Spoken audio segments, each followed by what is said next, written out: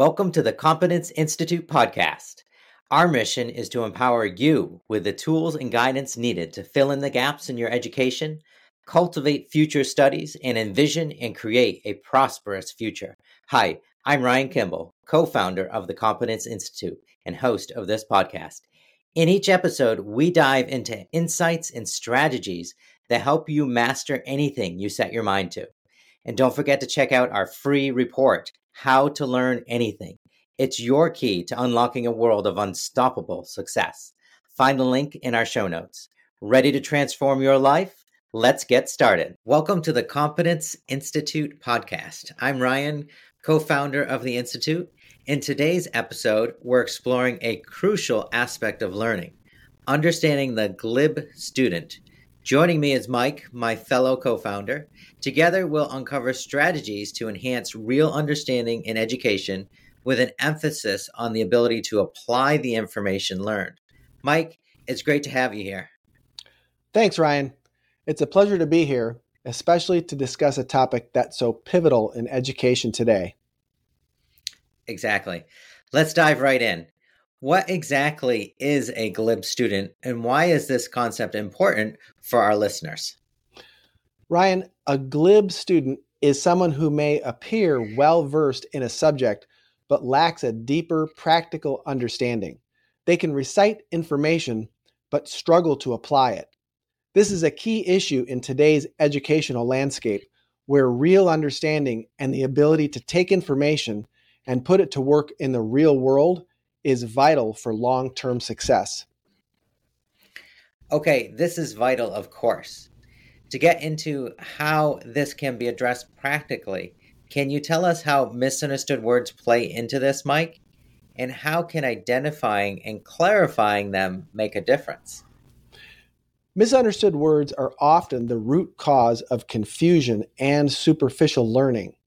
By identifying and clarifying these words, students and professionals alike can achieve a more thorough and practical understanding of their subjects. It's about ensuring clarity at the foundational level. That's intriguing, Mike. Can you give an example of how a misunderstood word could impact a student's learning process? Sure, Ryan. Take a word like constitution in a civics class. If a student misunderstands it as just a document rather than understanding its role in governing, they miss the essence of the entire subject. This gap in understanding can lead to a domino effect, hindering further comprehension. I see. So, how should students or educators go about identifying these misunderstood words? It starts with being vigilant. Both the teacher and the student share responsibility in this. They must both be aware of the student's response to learning materials. There are, in fact, exact responses that can be spotted in a student when studying that indicate he or she has a misunderstood word. For example, if there's a sudden disinterest or confusion, it's often a sign. Educators should then work with the student to backtrack and pinpoint where the misunderstanding began and locate the misunderstood word. That makes sense. But why isn't this approach more prevalent in modern education systems? Well, Ryan, modern education often emphasizes curriculum completion and standardized testing over individualized understanding. This system can overlook the unique learning pace of each student, where such misunderstandings can hide. By focusing more on individual comprehension, we can better address these gaps. So, in a way, it's about tailoring education to the individual rather than one size fits all approach. Exactly, Ryan. Every student has a unique way of processing information. By acknowledging and addressing this, we can make education more effective and meaningful. This is certainly a perspective that needs more attention. Thanks for shedding light on this, Mike. It sounds like a game changer for both students and educators. It is. Moving on to another important aspect, Mike, let's talk about the importance of studying for application rather than just for test preparation. Why is this distinction crucial? Ryan, studying for application means learning with the intention of using that knowledge in real-world scenarios. It's about understanding concepts deeply enough to apply them rather than just memorizing facts for a test. This approach develops critical thinking and problem-solving skills, which are essential in every aspect of life. That sounds vital for holistic education. Can you provide an example of how studying for application differs from studying just to pass a test? Certainly. Take a subject like mathematics. Studying just to pass a test might involve memorizing formulas. However, studying for application involves understanding why those formulas work and how they can be applied in practical situations like engineering or economics. I see. That approach seems more beneficial in the long run. Why do you think this isn't the norm in most educational systems? The primary reason, Ryan, is that our education systems are historically built around standardized testing. These tests often measure a student's ability to recall information rather than apply it. There's a growing recognition of this gap, but changing an entrenched system takes time and concerted effort. So, what can educators and parents do to foster this approach of studying for application? Educators can design curriculum and assessments that require students to apply concepts in new and varied contexts. Parents can encourage their children to explore real-world applications of what they learn and to always ask how and why about the information they encounter. That's a proactive approach. How do you see the future of education evolving to incorporate more of this application based learning? We are seeing a gradual shift, Ryan.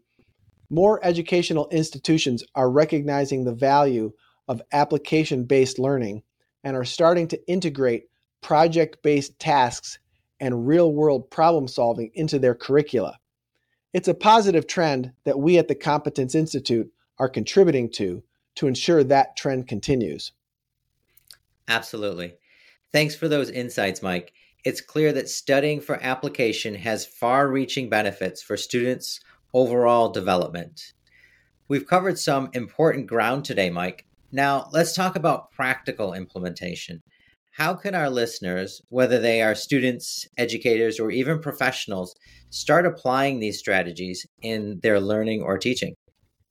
The first step is awareness. Recognizing the need for deep understanding and application in learning is crucial.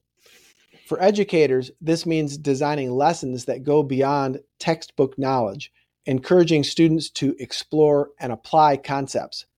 For students and professionals, it involves approaching learning with curiosity and a desire to apply knowledge in real-world scenarios. Can you suggest some specific strategies or tools that might help in this process? Certainly, interactive learning methods, project-based learning, and real-world problem-solving activities are great tools.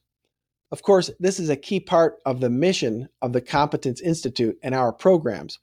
We provide tools and guidance to ensure the glib student becomes proficient in real-world application and able to achieve success with any given area of study. These sound like effective approaches. And of course, I love the results we help people get with our programs at the Competence Institute. However, why aren't these methods more commonly used in our education systems? There are a few reasons, Ryan.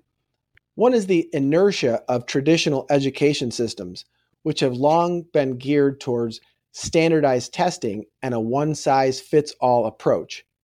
Another is the lack of resources or training for educators to implement these methods effectively. That's a significant challenge. How can we as a community support the shift towards these more effective learning methods? Community support is key. This can involve advocating for educational reform, supporting teachers in professional development, and providing resources for schools to adopt more interactive and application-focused teaching methods. Parents can also play a role by encouraging these approaches at home and in their interactions with schools. It sounds like a collaborative effort is needed. Finally, Mike, how optimistic are you about the future of education in this regard? I'm very optimistic, Ryan. We're seeing a growing recognition of the importance of deep understanding and practical application in education. With continued advocacy and collaborative efforts, I believe we can make significant strides in transforming how we teach and learn. That's an encouraging note to end on. Thank you, Mike, for sharing your insights and strategies with us today. To our listeners, we hope this episode inspires you to think differently about education and learning. Remember, the Competence Institute is here to support you on this journey. Exactly. And for everyone listening, remember, effective learning is about understanding and applying knowledge. We're here to support anyone who is ready and interested in this type of approach. Don't forget to check out our free report, How to Learn Anything. Find the link in our show notes. If you found this information useful, please share it with others and be sure to leave a review. In upcoming episodes of this podcast, we will host people from all walks of life who have achieved competence and success by applying the study technology to their own lives and careers, as well as educators who are experts in the application of study technology for helping others.